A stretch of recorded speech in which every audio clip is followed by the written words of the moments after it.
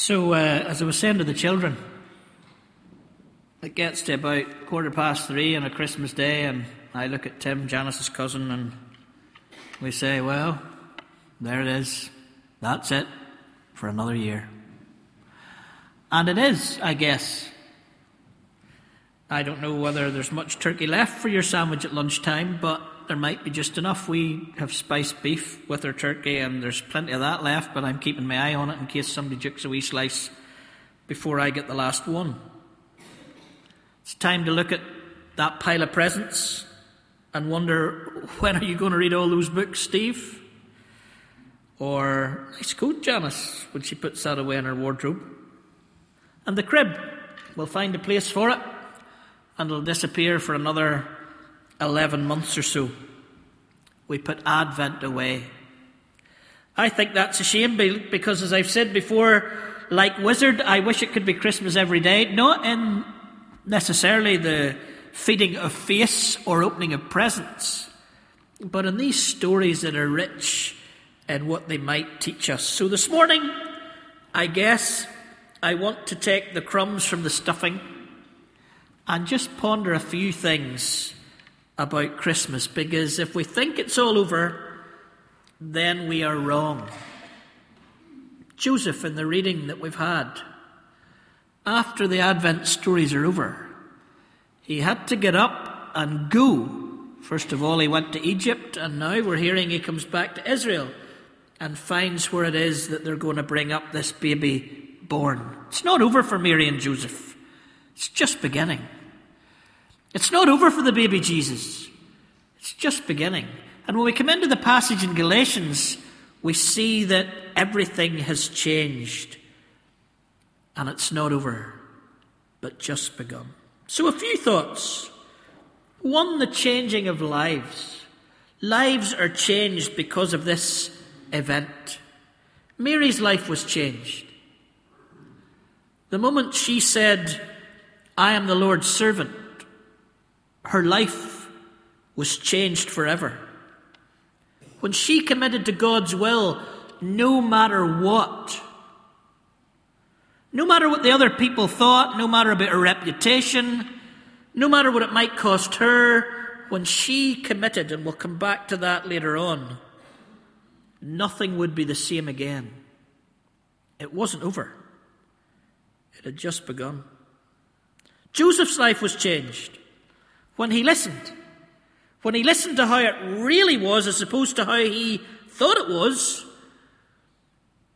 When he did what wasn't expected of him, but what he knew was right. When everyone else thought he was wrong, but he followed what he heard. His life was changed. And he was prepared to leave everything and take flight as a refugee to save the Saviour. From the death squads that I go on and on and on about, sent by Herod, whose life was changed.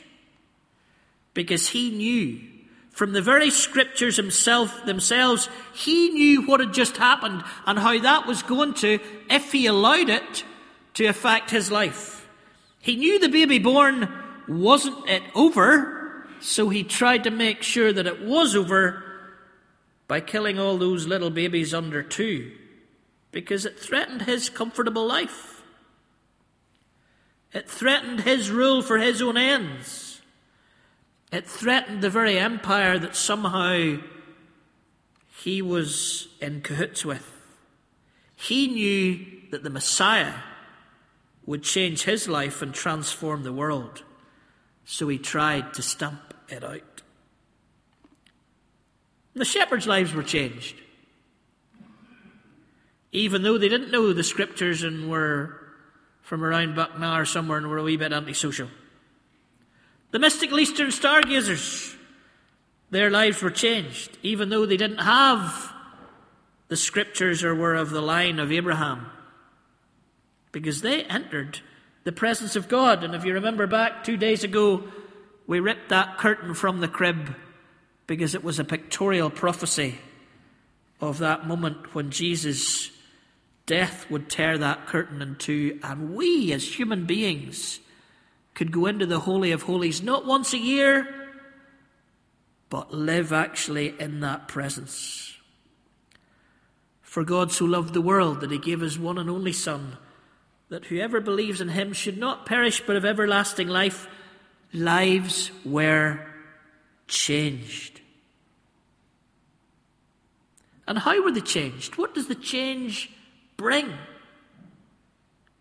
Well, that moment out on that hillside, when those angels appeared to those shepherds, do not be afraid. If you remember back to our Bethlehem Rhapsody on Christmas morning, if you haven't seen Bethlehem Rhapsody, it's all over Facebook.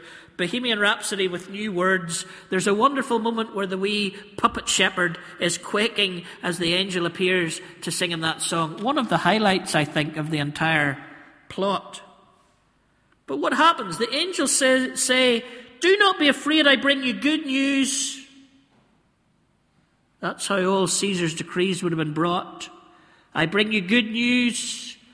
The subversive poetry of the alternative kingdom coming in right at the start of the Gospels. Today in the town of David, a Saviour has been born to you. He's the Messiah. He is the Lord.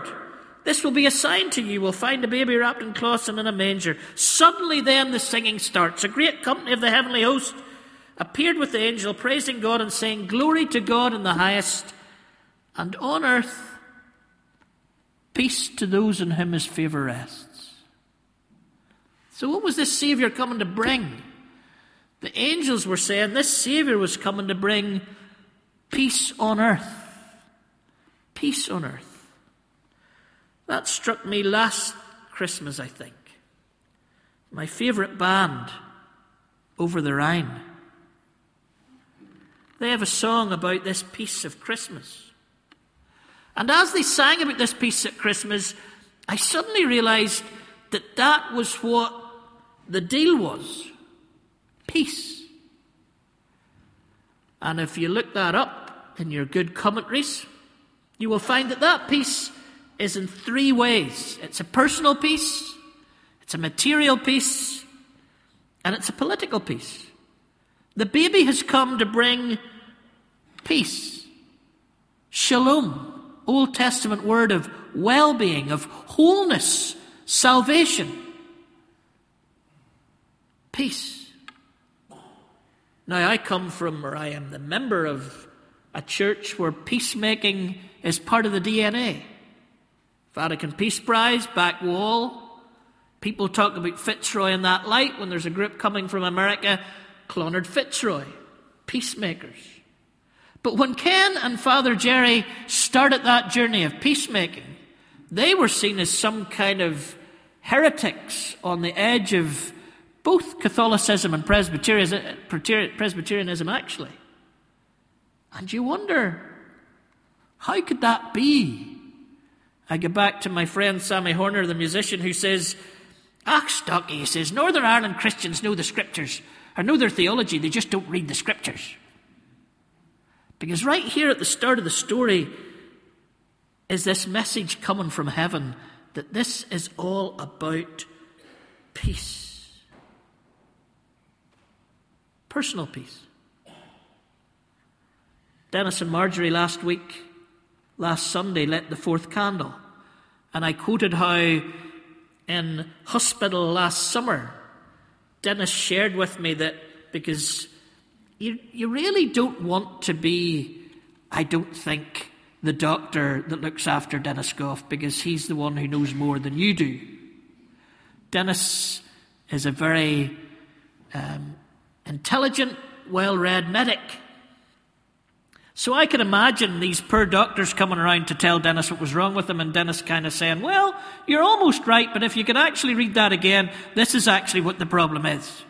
Nothing was getting past Dennis. And so when Dennis said to me, Steve, there's none of the information coming back to me that gives me any reason for hope or peace, but I have it right in the depths of my being. You knew you were talking about a peace that the world did not understand or could not give him, because it was the peace, I think, that the angels were singing about. a peace that's personal, that can come in the midst of circumstances that don't seem too peaceful. A peace that comes when we know we're doing what we were meant to do in the world. A peace that comes when the void that the world seems to throw up is met in our lives. A peace that comes when we know we're living life and life in all its fullness. Personal peace the baby came to bring.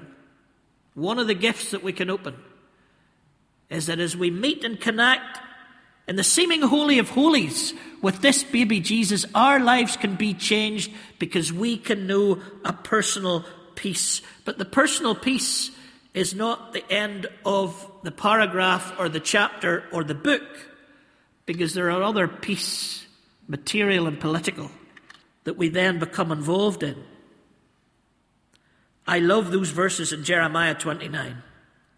A people in exile, not really quite at home in where they are because they're in Babylon. And Peter McDowell has written a whole book and treatise on this idea of we are those in exile. Those who just don't quite fit in the world that we're in. There's some of the cultural things going on around us that aren't part of our cultural thing.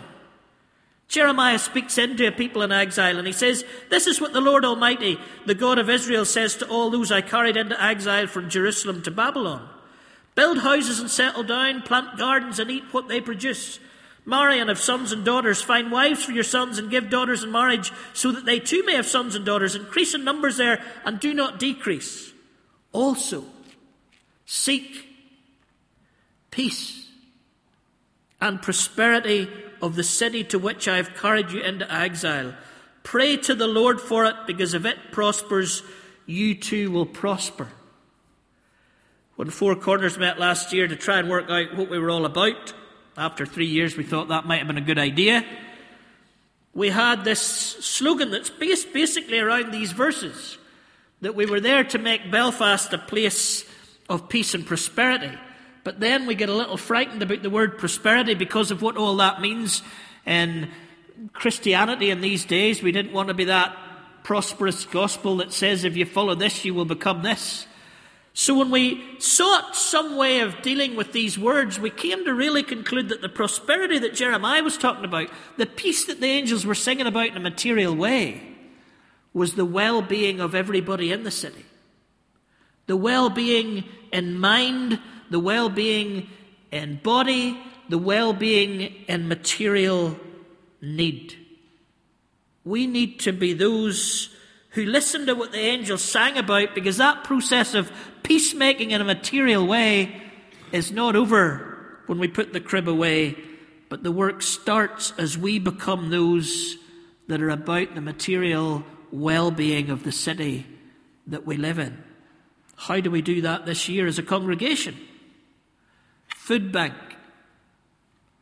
What about this building we have in Donegal Pass? What about a relationship with Mornington? What about the refugees that might come into our area? What about that school in Botanic with so much need and gave us so much over the Christmas season? Being about the peace, the well-being, the material well-being of the city, the country, and the world. And then that political peace. Jesus would say later on, "Love your enemies, do good to those who hate you." I say that this crib, these stories that Matthew and Luke brought into their editorial that Mark and John didn't, that right here in this crib, and actually most of the straw's now out on the floor, but we'll deal with that when we put the crib away, everything that Jesus would later teach is right here. It's right here in this story. Treasure up. Where do you store your treasure? Well, this tells us not in a palace. And what about these words? Love your enemies, do good to those who hate you. When you're at enmity, you move first. You're the one who reaches out. You're the one who's born. You're the one who comes into their midst to love those you're at enmity with, to do good to those you're at enmity with, to bless those who curse you and pray for those who mistreat you. Will this baby know any of that mistreatment? Father, forgive them, for they don't know what they're doing. It's all in the crib. When we read the rest of the stories, we can find it all in this manger. And there are the words that we need to take on to Stormont Hill, into City Council, onto those streets that are still fractured. Love your enemies, do good to those who hate you, bless those who curse you, pray for those who mistreat you. If someone slaps you on one cheek, turn to them the other also. If someone takes your coat, do not withhold your shirt.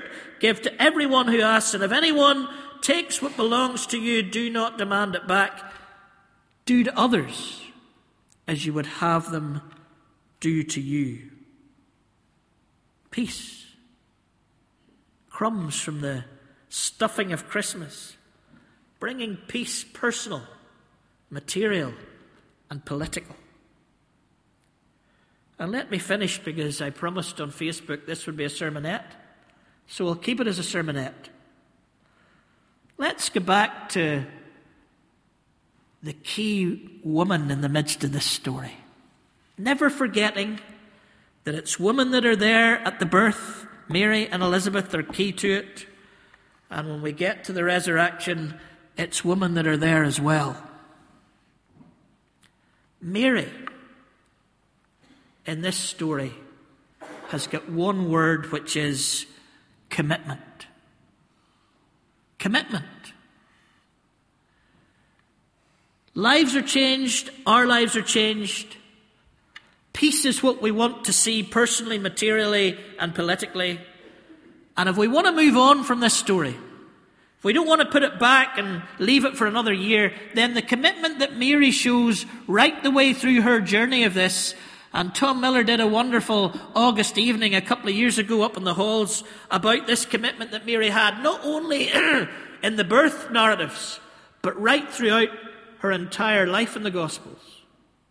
This commitment of Mary's is the example that we all need to take with us into the last few days of this year, and more importantly, symbolically, into a new year. Not leaving these stories behind, but taking these stories in our hearts and souls with us. Mary committed. She had no idea what she was committing to. She was confused about what she was committing to. She knew that it was going to be traumatic, but she had no idea. She pondered these things in her heart. It tells us in these nativity stories. But she committed. And once she committed, then God was able to do all that God had planned to do, as Galatians tells us. So what about us this Christmas? What is it that we might need to commit to? Now, we might be thinking about a lot of things. We might be pondering some things. I could do with getting a wee bit more involved in that, or I could do with just giving myself a wee bit more to that. I'm thinking that maybe, while we talk about it and while we ponder it in our heads, nothing's going to happen. The first thing that needs to happen is we need to say, we're going to do it. So I'm back to one of my mantras that I can't get away from. The climber, W.H. Murray, via Bob Geldof, about commitment, with a whole lot of Calvinism wrapped up in it. As the Christmas story comes to an end for another year, as we eat our last turkey sandwich, and I know you're going to be eating your last turkey sandwich remembering this sermon, not that there's much to remember in it, but you might well remember this part of it. Maybe you've eaten your last turkey sandwich. Well, here's the thing. Lives transformed to bring peace. Mary's commitment. It wasn't a silent night, even though we still like the hymn. As Shannon sang for us here in Fitzroy and up in Clonard, it was a night when a teenage girl was screaming in birth pains as she gave birth away from her family It's quite a story. Commitment. Here's what W. H. Murray says about commitment. Listen carefully. This may sound too simple, but is of great consequence. What is simple and of great consequence? Until one is committed, there is hesitancy. Might do that. I should do that. I think I will do that. I must talk to Steve about that. I must maybe talk to, Until one is committed, there is hesitancy. The chance to draw back, and it's always ineffective. Concerning all acts of initiative and creation, there is one elementary truth, the ignorance of which kills countless ideas and indeed splendid plans. That at the moment one definitely commits oneself, providence moves too. At the moment one definitely commits oneself, then providence moves too. A whole stream of events issue from the decision, raising in one's favour all manner of unforeseen incidents, meetings, material assistance, which no man or woman could have dreamt could have come their way. Boldness has genius, power, and magic in it. Once one definitely commits, then providence moves too. A whole stream of events issue from that decision. Mary. Once she committed, providence could move too. A whole stream of events took place that meant that in 2015 we would be gathered together in a wee church in Belfast to talk about these events. Did Mary ever imagine that? She just committed. The things in my life that have made some difference started with a commitment that I had no idea where it would go. Whether that was back in 2000 and saying, maybe I should take a few people to South Africa to celebrate the millennium. Or whether it was a cup of coffee with Father Martin McGill and saying, here, we should start a festival. As if we could. And in those moments of commitment, a whole series of things took place that we could never have envisaged. Let's build an extension out here. Will we commit? Yeah, let's commit. We're going to need a big loan, but we'll commit. Walk through it. Could we have imagined what would have happened 2 years ago when all we did was commit? So before we pack it away for another year, what is it? What is it that if you commit right now, we have no idea what God's providence could do. The way Mary had no idea, the way Joseph had no idea. What could it be? Let's commit to following this baby out of the manger and into our world. Let's pray together.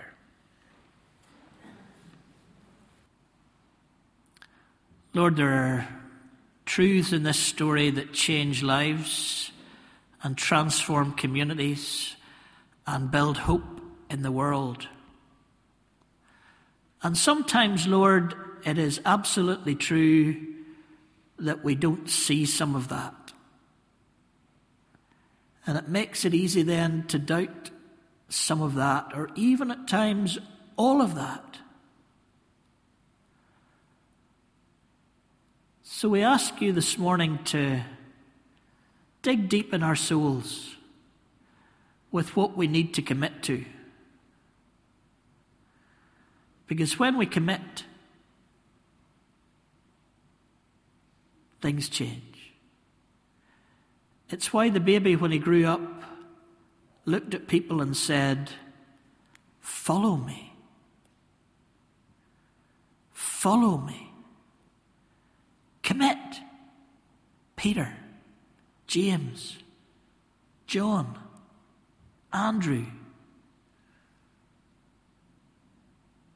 Commit. Lord, by your Spirit, may we know what to commit to, and may you give the courage that you gave Mary. Whisper to us, as well as follow me, those other do not be afraid words, that when we commit, we might see God at work, even through us. May it be so in Jesus' name. Amen.